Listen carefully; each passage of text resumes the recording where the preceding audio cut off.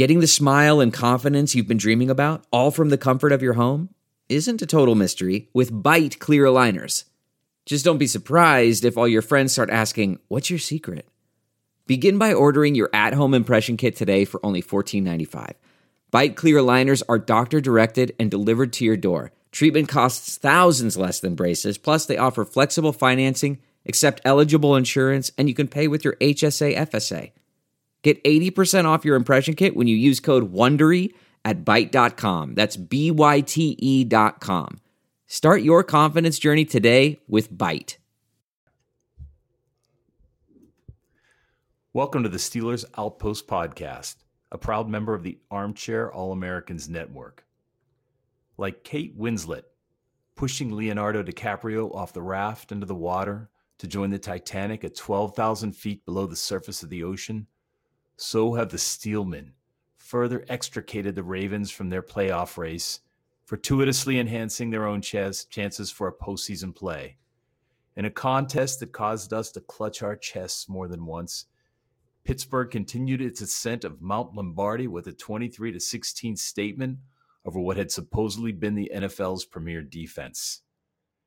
It's November 5th, 2018, episode 63. This is Tom in the Washington, D.C. Outpost. Nick joins me from the Houston Outpost. Preamble, really quick. We're still having technical difficulties, so please excuse any glitches you experience in this podcast. We might start a Patreon page or something like that. If you guys want to buy us a new computer, you will enjoy the podcast that much more. But for now, we're still going with popsicle sticks and glue. So let's jump into it. We have a little news. We have to acknowledge what has been firing up the Twitter sphere. And who's the guy from ESPN whose only job is to follow Le'Veon Bell? Schefter. Schefter. Man, he is the gift that keeps on giving. I think I don't know if it was Neil Cooling or whatever his name is, the Pittsburgh writer, said something earlier today. He basically saying, "I'm ashamed to admit this, but no, there are no flights from Pittsburgh to Miami tonight. Yes, he could fly out from nearby cities. And yes, this is what my life has come to." So that's, we're back on our favorite segment, ladies and gentlemen. Bell Watch. Bell Watch once again. Yeah, just get it out of the way earlier, in the show. I have, nobody knows what this guy's going to do. I've thought that it would be in his best interest just to sit out the entire season. The Steelers obviously could reserve the right to franchise tag him again. If he sat out all the games, I believe they could franchise him at the same price. But that might not even necessarily be true because he's already accrued 5 years with the same team. Either way, no matter what happens, they're not franchise tagging the guy again. James Conner is here, and they're not going to want to deal with the headache. As far as him not playing, lowering his value to another team, that's not true. Somebody's going to pay him. The Browns or the Dolphins or the Colts or the Jets. Somebody's going to pay the guy no matter what. As far as the timing for Le'Veon coming back to the team, I mean, it's the Steelmen. We need drama. This has been the most drama-free couple of weeks, and we've won all the games. It's been nice. But like we said, it's the lifeblood of this team, some drama. So it feels a little weird that he's possibly coming back right now when the team's finally found an identity. But look on the bright side, having an insurance policy for the starting running back, a.k.a. James Conner, is only a good thing. And, the more weapons in the cupboard, the better. I think the Steelers will know what's good for him and keep feeding the rock to James Conner, maybe give Lev a couple carries here or there while he gets into football shape, away from jet ski shape. What is the there's one deadline coming up. I think it's 5 days. What's the deadline for him to come back or not play? I don't know the date, but it's like week 11 or something like that. So he has 8 days from the recording of this podcast, so 7 once it comes out, to come in and sign his franchise tender to be able to play this year. So obviously he tweets that cryptic tweet. It does look like he's going to come back. I don't know why else he would say that. But just one more thing to address. I tweeted this out earlier, but for all the people who, I'm surprised that the number of people who say this on Twitter, not hugely credible sources, but some people are saying this. For all the people saying to put Le'Veon at wide receiver 3, let's just end that conversation right now. I don't know how many times we got to tell you people, he's an incredible pass catching running back. He's not a wide receiver. his 4 whatever speed isn't scaring any DBs with deep balls. He doesn't run deep outs or comebacks or posts or anything like that. He is the man at running back and catching passes out of the backfield. Maybe they will line him up a little bit on the outside here or there, but you're not just going to like plug him in as the starting slot receiver. So we'll see what happens when he gets there. It's going to take him a while to get out of jet ski shape. Let's dispense with this pablum and get on to the victory. So we had a quality victory over the Baltimore Ravens. I mean, after that first game, it does seem like the Steelers just need a little time to get the engine going. They do. It always makes you think, why do they have to drop the early season games like the tie to the Browns? It always seems like it takes them a while to get going. Once again, they go undefeated in October. It's kind of like a yearly tradition almost. But you know what? Teams lose in the beginning of the year. The Patriots lost to Detroit. Other people have lost games as well. You know, Chargers lost 2 tough ones early in the year. But it is what it is. All I know is that that's a super quality victory we had over the Ravens the other day. It's yet again another divisional slugfest. I forgot to put out a prediction towards this game on our last podcast, but I was predicting it would probably be like 24-20 Steelers. That's just kind of the area where the score usually resides in these games, especially with Baltimore's number 1 ranked defense. I know they've been going through some issues recently, but they got players all over the place. And the Steelers, there's just good trends that are continuing now. And the Steelers are starting to form an identity as a whole team, and offensively and defensively individually, with defense that is holding in the red zone and offense that's converting in the red zone and having a balanced attack with the rush and the pass. So those things are encouraging. You're seeing it's not like the Steelers are getting a lucky play here or there. They're improving week by week as a team, and they're winning in the process. Obviously, it does huge favors for the standings. Yeah, you made the point that the Ravens were moving the ball a bit, but they were just they were sputtering and ending up with field goals.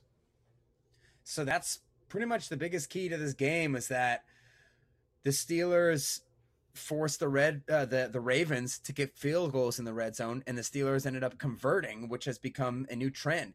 Before the season started, Art Rooney cited red zone offense as one of the reasons for why they moved on from Todd Haley to the feet master, Randy Fichtner. And I think we do have a big enough sample size at this point to say, holy crap, he has really improved that. The Steelers got to be in top 5 as far as red zone percentages. I don't know what it is, but I'm pretty sure they're really high. And it continued again in a super difficult environment, which is playing away in Baltimore. And so that's really encouraging to see that's part of the team's DNA. I mean, it's not just luck. The play calling is different. Where last year, it seemed like Haley couldn't decide if he wanted to be pass first or run first in the red zone. He would just kind of line Ben up with 5 receivers and say, just find the open guy. Well, there's not a lot of space down there in the red zone, so you got to be more creative. You got to use misdirection like they did on the touchdown pass to James Conner, where they flooded everybody to the side and sneaked James Conner out. You got to use weird little screen passes like they've been doing to AB every week. So very good job in the red zone. And obviously, it was like 10 of 15 on third down for the offense. Well, brilliant job in situational football. Sure. Let me just confirm 63% for third down. I just saw the ranking for the red zone offense, and Pittsburgh ranked second. To believe it or not, Cincinnati. Yeah. Cincinnati is 76, 77%. We're at 75%. Listen to where we were last year, 53%. And Cincinnati was at 55%. So both teams have improved. Just an interesting tidbit. You wouldn't have predicted Cincinnati. Kansas City is behind us at 73%, but of course, they never have to get to the red zone to make their scores. So, well, those dirtbags in Cincinnati need to get first place in something. It's obviously not coming in the playoffs or the division or anything like that. But I digress. Yeah, red zone and third down. Great job offensively and defensively. Defensively, particularly in the red zone. They did let up some third downs, but they did a good job holding. Third control or go for it. Sorry for my interruption. I mean, I'm looking at the defensive side of the ball. So Baltimore was 6 in third down efficiency with about 46%. We held them to 4 for 12 on third down efficiency in this game. So another indicator of the ascension of the defense. Yep. Agreed. Articulate. Well done. Quite. You said it all for me. So the situational football was the big difference in the game. And then the other thing was just the emergence and the continued improvement of this ball control offense. What did the Steelers have, like 11 more minutes of time of possession? They opened the second half, the Steelers did. I believe, wasn't that the 15-play drive that took up 8 minutes, half of the third quarter, and the Ravens still didn't get the ball, ended it with the touchdown? I mean, it's just suffocating. And we talked about that a few years ago, the first few years with Todd Haley, when Steelers would always win the time of possession, and then they weren't able to capitalize in the red zone. They would kick a field goal, then the crappy defense would go on the field, and the other team would score in 3 plays, and the time of possession amounted to nothing. Well, this is a little bit different because the Steelers are converting in the red zone, and the defense is a little bit more complimentary. So if there's one thing you take from this game, it's that a little over halfway through the season, the offensive line is the MVP of this team. Absolutely. Just to add a little flavor to what you were saying, that the Steelers had the ball 36 minutes. In the first half, we had it 16. So that means in the second half, we had the ball twice as long as the Ravens did. Yeah, it's just soul-sucking. And there's nothing better than crushing a Ravens fan or teammate or coach or just resident of the city of Baltimore. There's nothing better than crushing their souls. And that's what they did. It was great. So the O-line, unbelievable. I don't think they surrendered a sack the whole game because I'm not going to count Ben's taking a sack on purpose to wind the clock towards the end of the game there. Conner, I mean, I don't even really think we need to spend much time on James Conner anymore. The guy's a stud. He's a top, definitely a top 10 running back in the NFL. He keeps setting new records every single week. What is it? What did he do? Some He's crazy the only thing. running In back. 4 games, he had 4 games of 100 yards catching, a touchdown, and he sold popcorn. 150 total yards. And the record is this. He's the first running back in NFL history to have 4 games of over 150 all-purpose yards with 2 touchdowns, or 1 touchdown, I guess, in the game.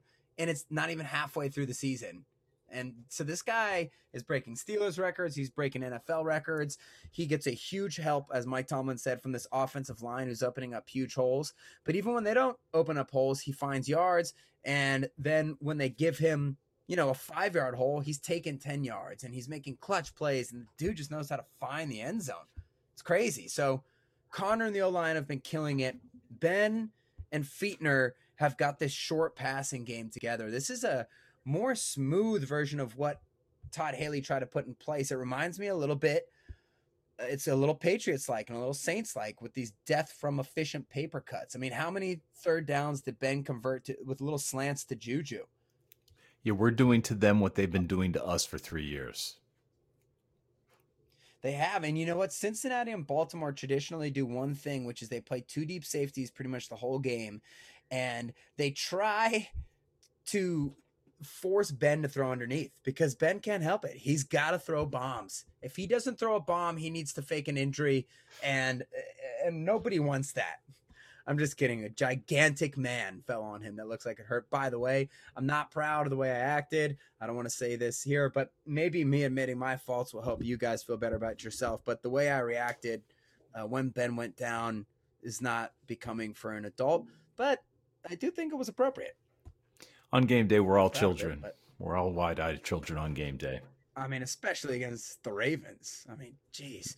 But Ben and Fichtner have put this short game together, and it's looking really good. So there were some negatives.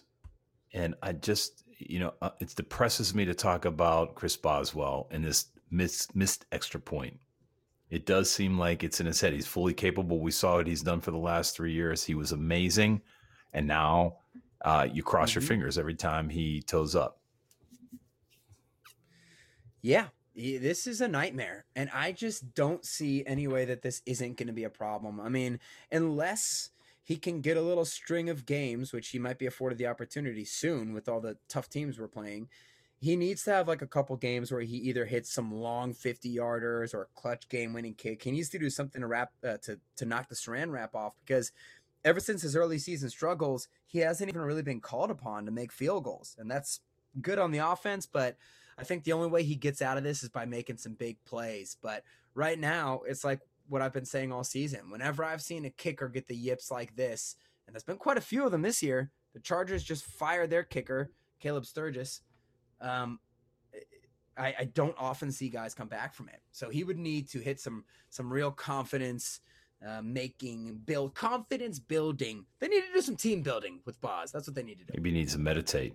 Oh, I forgot. That's all they do. Maybe you should take up smoking. They meditate and they do arms. We also there's the penalties are somewhat disconcerting, but I found it interesting. I looked up the statistics. The Steelers lead the NFL in penalties with 691. If you're looking at the offense, if you're looking at the defense, we have 475 yards of penalties, which ranks us 17th. So as prominent as these penalties appear to us during the game, it's not as bad as it could be. It's not.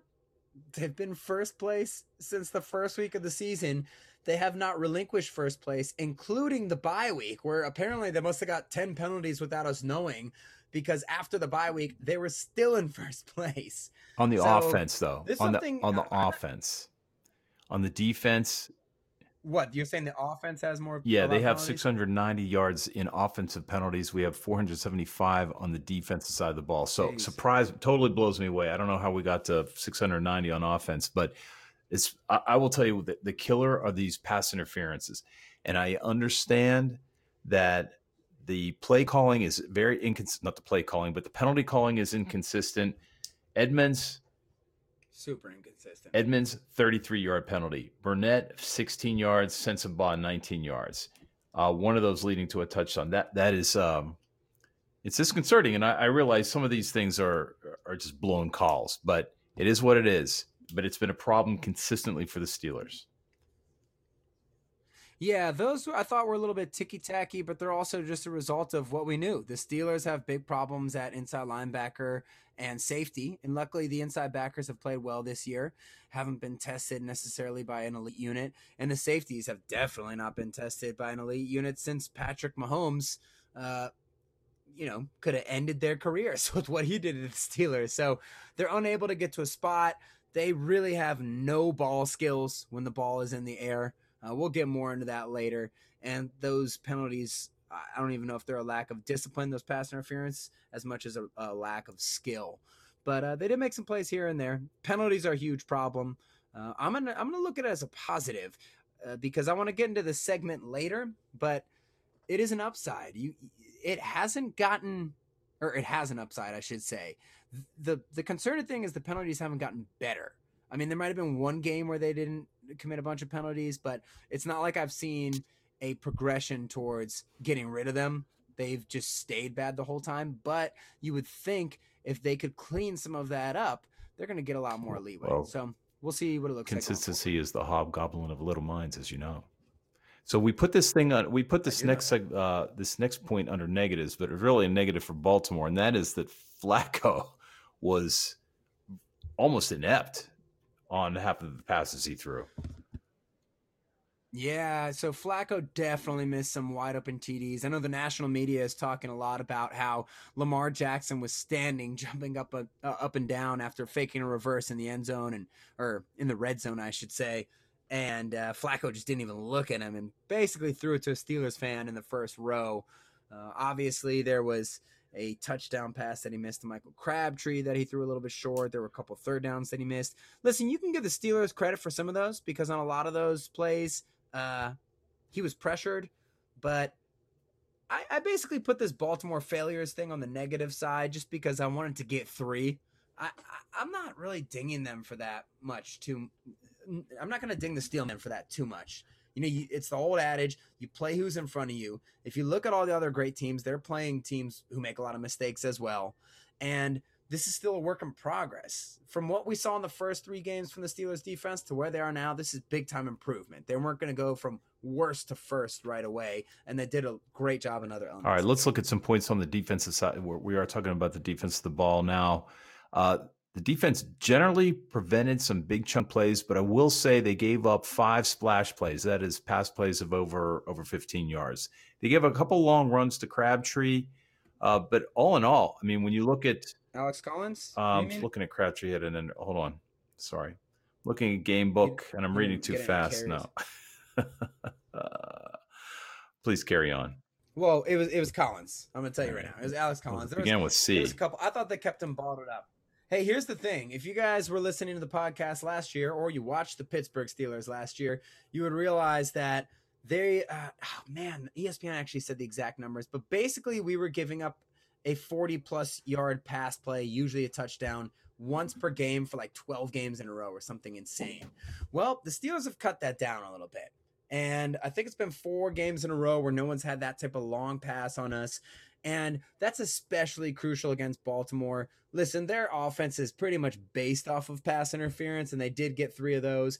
But the first game was marred by some of those long passes to John Brown. Well, Steelers completely shut him down. You can't give the Ravens those free plays downfield. You got to make Joe Flacco have to put together long drives and convert third downs because he just can't do it. And if you give them the freebies, it's too easy. And guess what? They didn't give them the freebies. That's a big improvement for the Steelers. True. Defense. So 57 yards in total rushing and 112 yards in passing. You can't ask for more than that.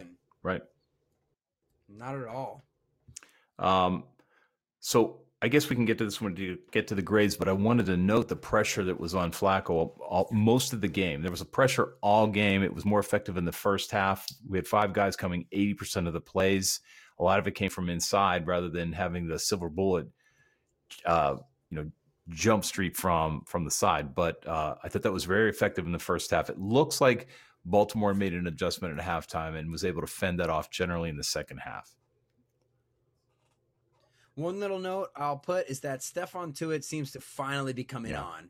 He had a nice sack. Obviously, he was on a little scramble from Flacco, so it wasn't like he just crushed his man. But towards the end of the game there on their desperation drive, Cam Hayward just absolutely bulldozed his guy back into Flacco, rushing him out of the pocket, or flushing him out of the pocket, if you will. And then Tuitt chased him down. But Tuitt, I think he has 3 games in a row with the sack, so great to see him come on. On the negative side of the defense, we only have had 1 turnover in the last 4 games. One more positive. Oh. Hey, we I want to hold it. I want to hold on. I want to hold on him. Are we talking about the same thing? Okay. All right. I want to highlight this in the grades. Yeah. I'd like to go negative. I'd like to go glass half empty, which is the lack of turnovers that we're experiencing. Although I said so the Steelers aren't turning the ball over themselves. We are not garnering them on defense. I don't know what that there was a giant up, like the gain on your microphone just jumped up a little bit. It seems like it went back to normal. Got excited. For 1 second it got really loud. So sorry you guys if it blew out your ears, but like I said, Patreon page. Yeah, 1 turnover in 4 games. I keep saying this about the Steelers defense. They only have so much upside. They've got some athletes, so they could be an exciting complementary defense. They've really played awesome the past 4 games, especially for who they have.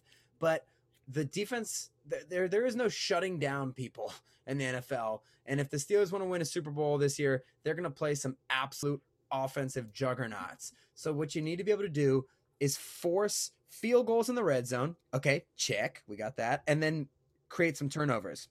We are not creating turnovers.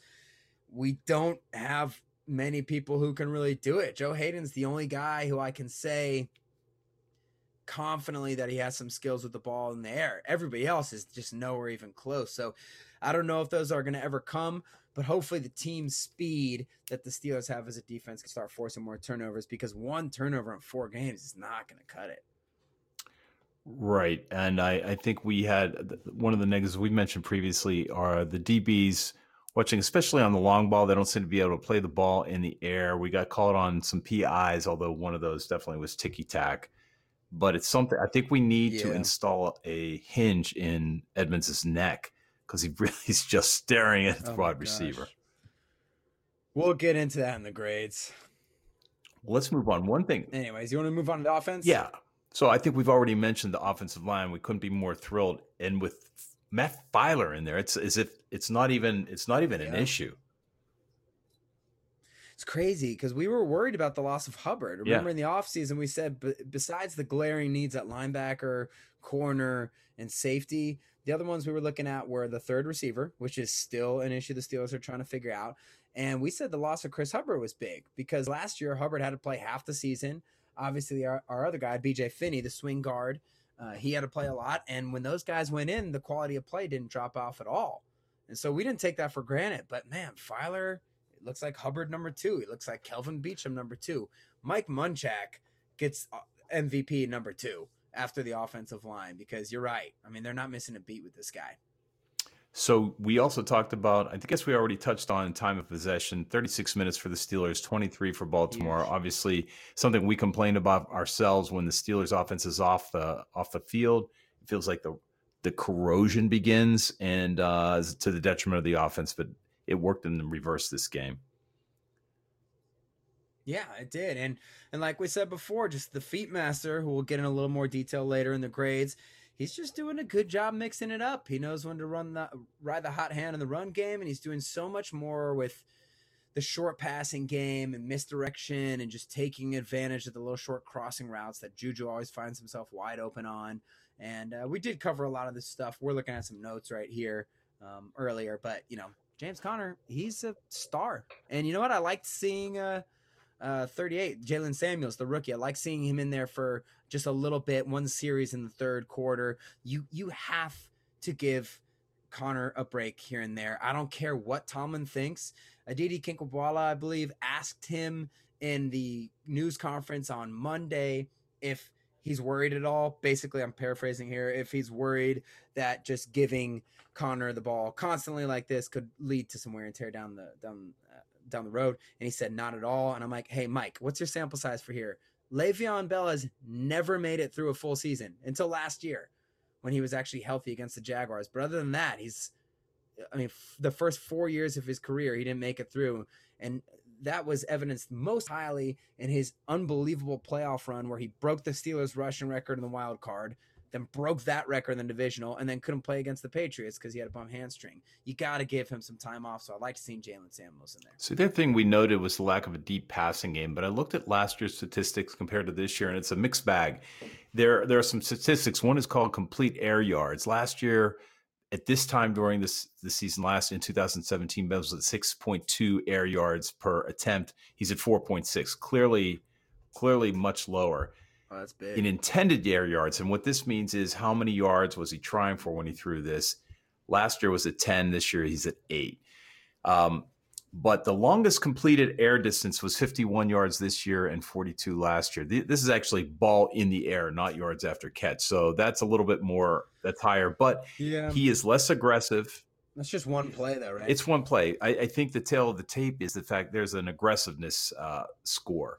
Last year, that means you're throwing to a receiver with a defender within a yard of the receiver. He did that almost 20% of the time last year. We're down to 16%. That doesn't seem like a lot, but I think you have to believe your eyes and say we are less aggressive this year.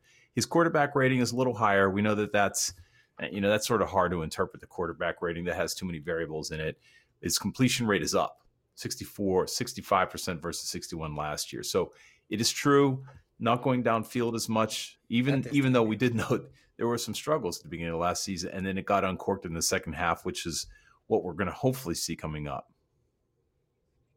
Well, this was the whole story last year. If you guys remember, it was, why can Martavis Bryant not get on track? Why is Ben missing so bad down the field? Well, he's not even really attempting as many of the bombs. He would have hit a couple more intermediate passes if they hadn't if Juju hadn't dropped one and they took away Juju's in the middle of the game. But he's not throwing those go balls like he's used to throwing, especially to AB. And the one that they had last week against the Browns, I look more as not really a broken play, but more or less that, like a busted coverage where they were just letting AB wide open, as opposed to, if you remember his game last year versus the Ravens when he hit AB on 3 go routes against the Packers, he was hitting go routes. It's not happening. He's not really trying them right now. I'm not going to say it's alarming, but it is definitely something that he's going to need to add to the arsenal, and the Steelers are going to need to figure out, do we need, Washington to emerge as a deep threat? Is this a schematic thing? I sort of think that Ben still shows easily the physical ability to do it. There looks to be no problems with his arm whatsoever. So I think it's same thing as usual with Ben. He's a rhythm shooter. He needs to knock the saran wrap off. He needs to hit a couple of them in order for it to get going when we're going to be playing these juggernauts like the Saints and the Patriots down later in the season. I think the other negative, and it's a faux negative, if we don't score 42 points, everybody's disappointed. We certainly, the 23 points seems below what we would have expected, but this is an AFC North game. We won the game. You saw it. Baltimore plays tough. It was number one defense. Yeah, you got to give them credit for that. I put that on there just to keep an eye on because, Cam Newton and the Panthers, they had some help, but they scored like 36 against Baltimore last week. You can't really compare apples to apples like that. I was happy with the 23 victory there. I thought that the Steelers did some incredible things in offense, especially when it comes to controlling the clock. And they're doing some things that I don't know many other teams can do. Maybe the Chargers are looking like that. Obviously, the Chiefs can do whatever they want. But Steelers have an interesting look about them right now. And hopefully they keep scoring more points because if you've seen any of the marquee games this year, when it's Chiefs versus Patriots, or the other night when you had Rams versus Saints, all those are going 42 to 45. You're going to need to be able to get to that level. But then again, not everyone has Baltimore's defense. Before we move on to the next segment, I wanted to recognize and give a shout out to Bud and Gail, two new fans who were listening to the podcast. And I got a notification when we got some technical glitches that he highlighted for us, which I appreciate because, as I said, we are patching this together with chewing gum and baling wire. As soon as I can get my iMac to the Genius Bar, we'll get this all wrapped up. But Bud and Gail, big shout out. Thanks for listening. Hope you enjoyed this show. Hey, speaking of chewing gum and baling wire, I have been, Nick and I watch the game independently, obviously, and we're on Skype watching the game together generally. But now with this computer out, I have an iPad, a 7-year-old iPad. Imagine the power of a 7-year-old iPad that's full of whatever I've downloaded through the years. It's coughing its way. I keep track of the stats on ESPN, but I was trying to make some bets on my bookie. And I missed it because, the stupid iPad wasn't keeping up and it crashed. But they do let you do in-game prop bets. And I went in, yes, they and do. Every time I placed a bet, the latency in the iPad would move us past the time when I was allowed to place it. So I was frustrated. So I did not get to bet this last week, but I will say we are up 30% this year so far. And we are definitely betting on the Steelers to win by the spread this week. I haven't seen what the spread is at this point. I'm sure you all know it, but we're also going to do that. Who scores in the who's leading at the half. So once again, we were successful crowdsourcing that question. Please send us, and we'll tell you at the end how to get a hold of us. We'd love to know what you think. Who's going to be ahead at halftime? Well, that's a good one because apparently I did not realize this at all. But what they said during this game was the Steelers are the only team to not be losing at halftime this entire season. Were they down this game against Baltimore? We will check while you're giving us a little highlight of my bookie. Yeah, I don't know. It was joyous. I laughed. I said, what an amazing stat. And then I laughed again when somebody asked me how I'm betting on the games for the upcoming week. Because, dude, we told you. We spend hours, days studying the Steelers. But, I mean, even with all that study, we don't know if the team's going to win, let alone know anything about the point spread. But here's something that we are confident in, ladies and gentlemen. It's my bookie. My bookie offers bettors in all major markets, an entertaining lineup of gaming options, dude. They have unique prop bets that you won't find anywhere else, which is a huge plus for you fantasy fanatics if you can get your first-generation iPad working, that is. Rather than living day-to-day, having to rely on a whole team to perform in order to win, you can just choose one. That's one player. Juju, maybe. Sure. I don't know. AB to perform or underperform. You can bet on Cam to underperform once he comes into the city of champions and soils himself when he sees the glory.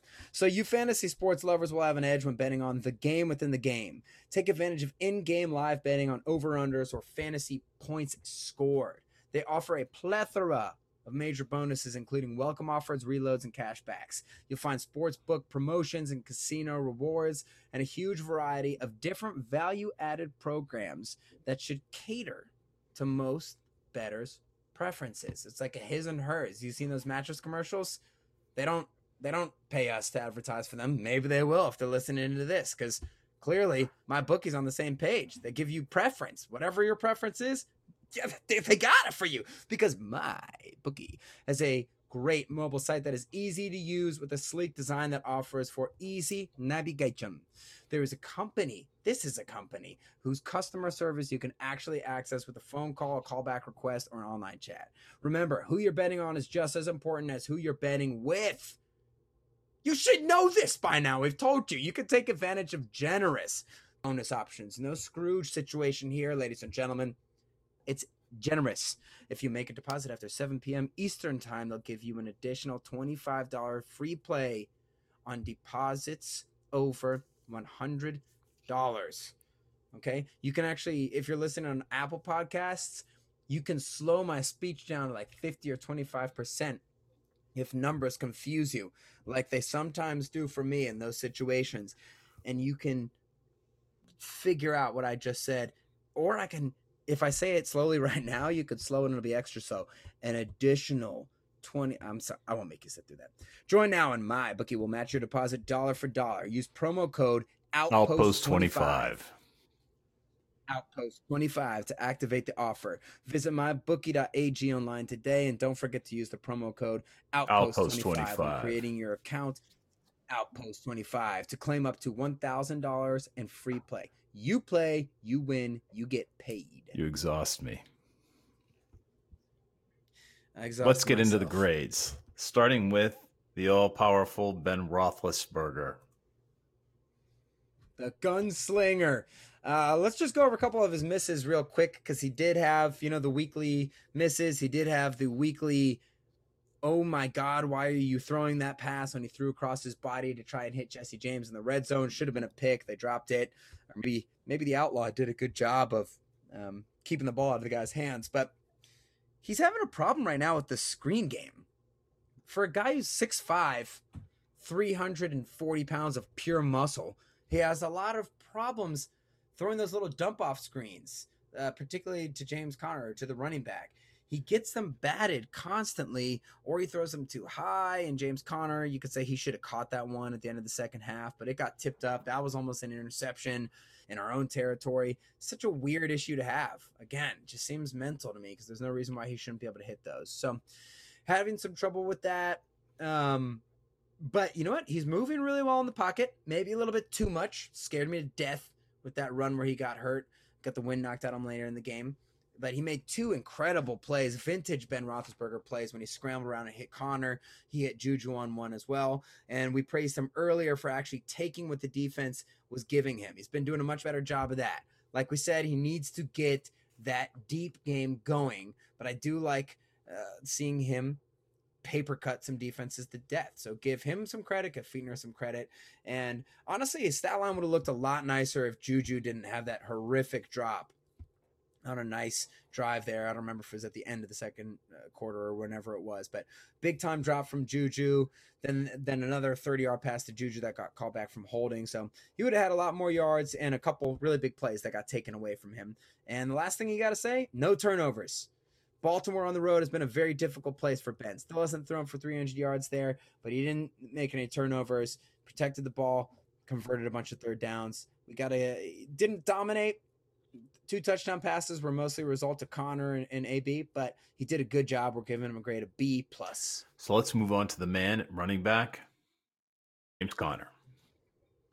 We don't need to spend much time on this.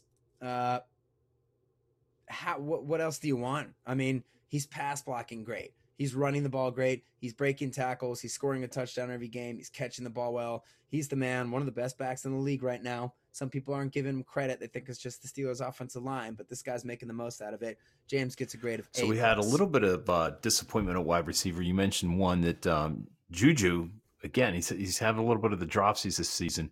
Interestingly, James Washington has been inserted into the lineup. He also had his own issues, but love that. I could give him a pass a little sooner than I can give it to Juju, but that was a little problem at wide receiver. Yeah, I liked Washington's game. I'm still on record as saying it's just a waste of time to play Justin Hunter last week. Just keep playing Washington. I mean, you even saw his growth throughout the course of the game. Ben might have missed that first out route to Washington, but I also think that he didn't get his head around very quickly. Not a great accurate throw, but he needs to know how to catch those. Well, they hit him on the same pattern later in the game, and he held it like Dan Kreider. 2 arms around the ball, head down, and charged forward for 8 yards. So one thing with Washington, though, there was also a deep pass on like a 3rd down where Ben threw a back shoulder, and I guess he was complaining about a holding penalty on the defensive back, but it looked like that could have been a big gain. He had a lot of room towards the sideline. He's just got to get some chemistry with Ben going. Juju, he's been bobbling it even when he's caught it a little bit this year. So that drop was really bad, man. He had a lot of open space to run towards the red zone, killed a drive. Don't love that. AB did a good job. Obviously, Ben's not doing a good enough job of getting him involved downfield, but we're going to give them a grade of B. And moving on to the tight ends, you've already mentioned them. Not too much to say there. Jesse James almost did a good job of ruining the easiest catch of his career on that 55-yarder where he bobbled it in the sun. Vance had a drop. They contributed in the run game for sure, but pretty quiet from a receiving angle. We're giving them a grade of B. Offensive line, I think we've already highlighted this. They were simply amazing. Last week, I think Villanueva gave up a sack, but that was it. And we gave them an A+ back then. We saw, I think to Garrett, right. But this week, great. I think Ben did a great job. He did sort of improvise on a couple of times, which actually puts more pressure on the offensive line, but they were fantastic. Yeah. They're amazing. I mean, they're a top 3 group in the NFL. They're carrying this team right now. I mean, and can't say enough about Filer. They get a grade. So let's move on A+. to the Feetmeister. I have so many convulsions about him giving up on 3rd and long, and I write it in caps because that's the way I feel on Twitter during the game. Every 3rd and long in this season, I'm seriously wondering if I'm not being hyperbolic here. If it's every 3rd down, he hands it off or throws a screen. That's a little frustrating. You'd like to see them be a little more aggressive. Then again, you want to make the Ravens drive the whole length of the field. Don't give them anything free with a turnover. So I get that. That's my only complaint about him right now because he is crushing it. And we mentioned it at the beginning of the podcast, but we're far enough in the season now to see the work he's doing with the Steelers' red zone offense and the 3rd down, just much more creative play calling. He mixes it up on 3rd down and 1. He runs it when he should run it. They went for a 4th down. They got that. Just the death by efficient paper cuts that they're using. This offense is forming an identity. He had a much better start to the game, finding Ben some easy completions on the first drive to get the ball rolling. He's doing a great job. Very excited to see the improvements he's going to continue to make. I thought this was one of his best games, if not his best game. And for that, we got to give him an A+. Let's move on to the other side of the ball and looking at the defensive line. And again, my lament every show. It's hard to highlight one position group over the others. The defensive line. There were 61 yards rushing this game. There were a couple of breakout plays, but for the most part, 61 yards rushing, my goodness. And then the quarterback pressure was there all game, although I will say that I think Baltimore handled it much better in the second half, and we had the sack. Yep. They did a good job. I don't have much to add. 61 yards rushing, that's nothing. Alex Collins torched us for 200 last year. That's far from what we experienced this time. Granted, they did have 2 starters out on the line and another starter that was hurt. Yeah, you've got to do. Yeah, you do what you who was in front of them. You're expected. If they had not done well against 2nd and 3rd tier offensive linemen, that would not have boded well for this grade. But we're giving the defensive line an A. And the same with the edge rushers. I think, again, they were in the backfield. The Steelers rushed 5 guys 80% of the game, and not all of those were blitzes from quarterbacks. So the cornerbacks, they had a lot of inside linebacker blitzing. The edge, I thought Bud had an okay game again. Nothing noticeable on outside contain. Yeah, I don't think anybody wants to see the Steelers quarterback on any blitzes. I just don't know how effective that would be. Although you don't know. Ben's strong. It's my Pittsburgh. It's my accent. So who knows corner what happened there? back. I'm with you. Yeah, they're okay. I thought TJ Watt was really quiet and he got swallowed up a few times. But Bud, for the second week in a row, won a one-on-one pass rush. It was beautiful. Edge rushers get an A. And I think pardon? Seems a little high. It seems a little high, but we'll give it to him. him. My goodness. And what do you want? I mean, I'm grouping all these guys together. I think the inside linebackers did. Bostic did a great job. He was part of that 5-man rush. You're laughing. Did I mispronounce Bostic? Yeah, no, I mean, what do I want? No, you did. You just said, what do you want? I said, well, yeah. Beggars can't be choosers. You're not begging that. I think the Steeler defense did what it needed to do. I mean, it's a subpar offense at this point, but they did what they had to do. So inside linebackers get an A. I'm giving A's all around. I'm being very generous this time. I was disappointed. So moving on to the defensive backs, Sean Davis, man, I think this guy has found his role. Very surprised that he's doing this well, but he's he made a bunch of tackles. I mean, you know, a lot of them were making up for his teammates letting up big plays, but like we said before, the Steelers have had a huge problem for a year now on letting up gigantic plays, and that has not been happening while he's playing free safety, waiting back there. He's got to get a lot of credit tackles. So we are giving the DBs a B. Sorry. Well, hold on one sec before you go in there. Really? I'm not giving them a B. Definitely not. Because Morgan Burnett and Terrell Edmonds are horrible. I mean, those guys. Morgan Burnett. Are you giving Flacco strong a grade because people are coming to me a poor passing game? Listen, every time.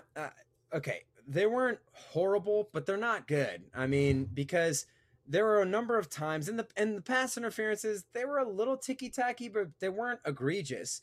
There's an issue that Terrell Edmonds has that he's had since college that we knew he had, and he has not improved at all, which is the guy doesn't know how to play the ball in the air. I mean, it dates back to us giving him a pass in the preseason for getting scored on twice in the red zone by the Packers, right? But even on those plays, he didn't even know when the ball was coming. He jumps, he guesses. He's got a lot of pass interference penalties. No ability to just jump up and make a pick, even when Flacco underthrows it. Bostic, the same thing. These guys do not have any ball skills whatsoever. Now, that's an issue we knew we had. Edmonds is playing a lot earlier than the Steelers wanted him to. And I am a fan of letting guys take their lumps. But Mike Tomlin did mention on the Monday press conference, he basically said that we're trying to get Morgan Burnett to start for Edmonds, but we're just waiting to get him back up to speed after he's been injured. So I had a problem with a couple of those plays because it's just real lack in there. But you're right about Sean Davis. You got to give Hayden credit for doing work on John Brown. And Mike Hilton was the best player on defense. So I can't knock them too much. I would give them somewhere in the B range, though. But you get final word on the you make on a the compelling defense. case. So I'm going to move on. We'll give them a B, and we'll move on to the defensive coordinator. Baltimore 1 for 4 in the red zone, 33% on third down. They're a little short of anemic, but we held them for the most part to field goals and 1 touchdown. One of the nicest plays in the game, one of the most crucial plays, was 3rd and 1 from our 8 or 10 or something like that. And Lamar Jackson ran out to the right and had no one between him in the end zone except for Mike Hilton. And Mike Hilton comes in wouldn't you know it, like a silver bullet and tackles him. Gorgeous tackle around the legs, forces them into a field goal just because of the great play of one player. That was awesome. Don't often see that from the Steelers defense. That was gorgeous. So yeah, like that. I know we're talking about the DC here, but you did mention the red zone, and that was one of the reasons why we stopped him. He also had a pass breakup in the end zone on a guy who's 6'5". Hilton's becoming the man. So defensive coordinator, A. And let's move on to special teams, and I don't lump them all together. Let's highlight a couple of things. Ben Roethlisberger, horrible punting. Sorry. 1 punt for 20. Wait, hold on. That was actually a good punt. Relax. That was a good punt. I would have landed in the 10 if Weddle wasn't so smart. Ben's a great punter. When was the last time you pooch kicked like that? It's got to be 5 years. Really? I thought he did it last year because the Steelers actually put out a Twitter. They put out a tweet saying like, "Who saw this one coming?" And I replied like, "Any of us who have watched Ben play over the years, we all knew exactly what was happening when he started stepping back farther." I think he has 6 punts in his career, but I also saw when he stepped back, his good friend Eric Weddle, who he goes fishing with in the off seasons and does some family dinners. Apparently, Weddle, good guy, cut his beard recently, by the way, so he looks better, but he's playing worse. I'm just kidding. He was everywhere. He played well. Yeah, Weddle read that. That was I don't know about that call, guys. Either just that was appropriate. It was very So Jordan Berry, 3 punts, 41 yards net. I think did an adequate job. Ryan Switzer, 3 punt returns for 17 yards. I mean, he really was covered. I don't take anything away from here. His kickoff return was 31 yards. So I think he's doing a fantastic job. Right. Yeah, that was very nice. He's doing a great job. He's not a guy with game-breaking speed. I could, of course, see him scoring a touchdown at some point eventually, but I'd rather have the guy like Switzer who's going to get you 10 to 15 yards on like every single return. You're always going to have a couple during a game where he gets you 15 and just helps you get better field position on a consistent basis. I'd rather have that than the guy who breaks 2 a year and then, runs backwards and loses yards the rest of the time. So, all right, final. Returns.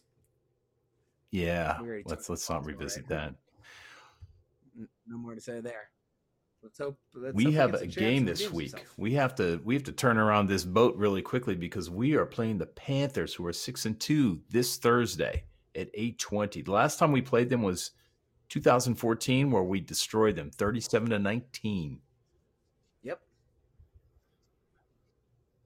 Yeah, huge game. I think there's obviously the 4 juggernauts in the NFL are kind of head and shoulders above everyone right now. Rams, Saints, Patriots, and Chiefs. Then there's this subgroup that I think has finally emerged of the Chargers, the Panthers, and the Steelmen. And there's probably one more that I'm forgetting, but off the top of my head. But those 3 interesting times for this team. What a huge battle. The good news is it's in Pittsburgh. So the Panthers just played the Buccaneers. They got to come to Pittsburgh. I wanted to say one thing real quick, or like a tiny little segment here before we sign off, on what this game means for the Steelers going forward. And this was such a crucial win. We've outlined this the whole season. Steelers played like all their divisional games except for one already. So winning those games, huge deal. Putting Baltimore into a losing record. I mean, Baltimore's probably going to be out of the playoff race now. They could only lose like 1, maybe 2 more games the rest of the year. It's great. Dispatch those bastards. Get them out of here. But the Steelers are going into an insanely difficult part of their schedule now. They play all the best teams in the NFL this year, except for the Rams. I mean, you got to play the Saints. You got to play the Patriots. I don't think the Jaguars will be easy. You got to play the Chargers and the Panthers coming up here right away. Huge games coming up. And the Steelers still have upside. And they've been improving, but also winning at the same time. I think if Ben gets this deep game uncorked, if someone else emerges on offense, then this offense, sky is the limit. If you get some of these penalties down, again, sky is the limit. If you can find a way to perhaps get a turnover here and there, that's great. So Fichtner obviously evolving the offense. It's encouraging to see that the Steelers are playing well, and there's still room for them to improve. And I think that they can do it. If they go 5-2 or 5-3 or whatever. Over the rest speaking of the season, of improving, we'd love to hear from you. We'd love your feedback. We'd love you to interact with us. Nick does a ton of tweeting. It's Ben Franklin like insight that you can insight that you can avail yourselves of. So hit us up on Twitter at Steelers Outpost. Leave us a note on the blog, or as we call it, the website at SteelersOutpost.com as soon as I get it working again. And shoot us an email at SteelersOutpost@gmail. Wow, it's been too long. At SteelersOutpost@gmail.com. Hey, until next week. And we are going to cover the game on Thursday, but we're going to probably try and get out a quick show just to do a quick recap, but we will be out again next week. Thanks for listening. Go Steelers. Okay, bye-bye. There's no distance too far for the perfect trip. Hi, checking in for... Or the perfect table. Hey, where are you? Coming! And when you get access to Resi Priority Notify with your Amex Platinum card... Hey, this looks amazing. I'm so glad you made it. And travel benefits at fine hotels and resorts booked through Amex Travel. It's worth the trip. That's the powerful backing of American Express. Terms apply. Learn more at americanexpress.com/withAmex. We're driven by the search for better. But when it comes to hiring, the best way to search for a candidate isn't to search at all. Don't search. Match with Indeed. Leveraging over 140 million qualifications and preferences every day, Indeed's matching engine is constantly learning from your preferences. So the more you use Indeed, the better it gets. And listeners of this show will get a $75 sponsored job credit to get your jobs more visibility at Indeed.com/match. Just go to Indeed.com/match right now and support our show by saying you heard about Indeed on this podcast. Indeed.com/match. Terms and conditions apply. Need to hire? You need Indeed. Delve into the shadows of the mind with Sleeping Dogs, a gripping murder mystery starring Academy Award winner Russell Crowe. Now available on digital. Crowe portrays an ex-homicide detective unraveling a brutal murder he can't recall. Uncovering secrets from his past, he learns a chilling truth. It's best to let sleeping dogs lie. Visit sleepingdogsmovie.com/Wondery to watch Sleeping Dogs, now on digital. That's sleepingdogsmovie.com/Wondery. Searching for NBA playoff coverage? We've got you. The Old Man and the Three, presented by BMW, gives you an inside look into the world of sports. Hosted by former NBA sharpshooter and Duke legend J.J. Redick and sports writer Tommy Alter, The Old Man and the Three offers unprecedented access to the league. Tommy and JJ discuss the NBA and interview some of the biggest names in the league, like Devin Booker and Luka Doncic. NBA final season is the perfect time to dive in, and you can listen to The Old Man and the Three wherever you get your podcasts. To hear episodes brought to you by BMW. Push the limits this NBA season with the brand that set the ultimate standard. BMW, the ultimate driving machine.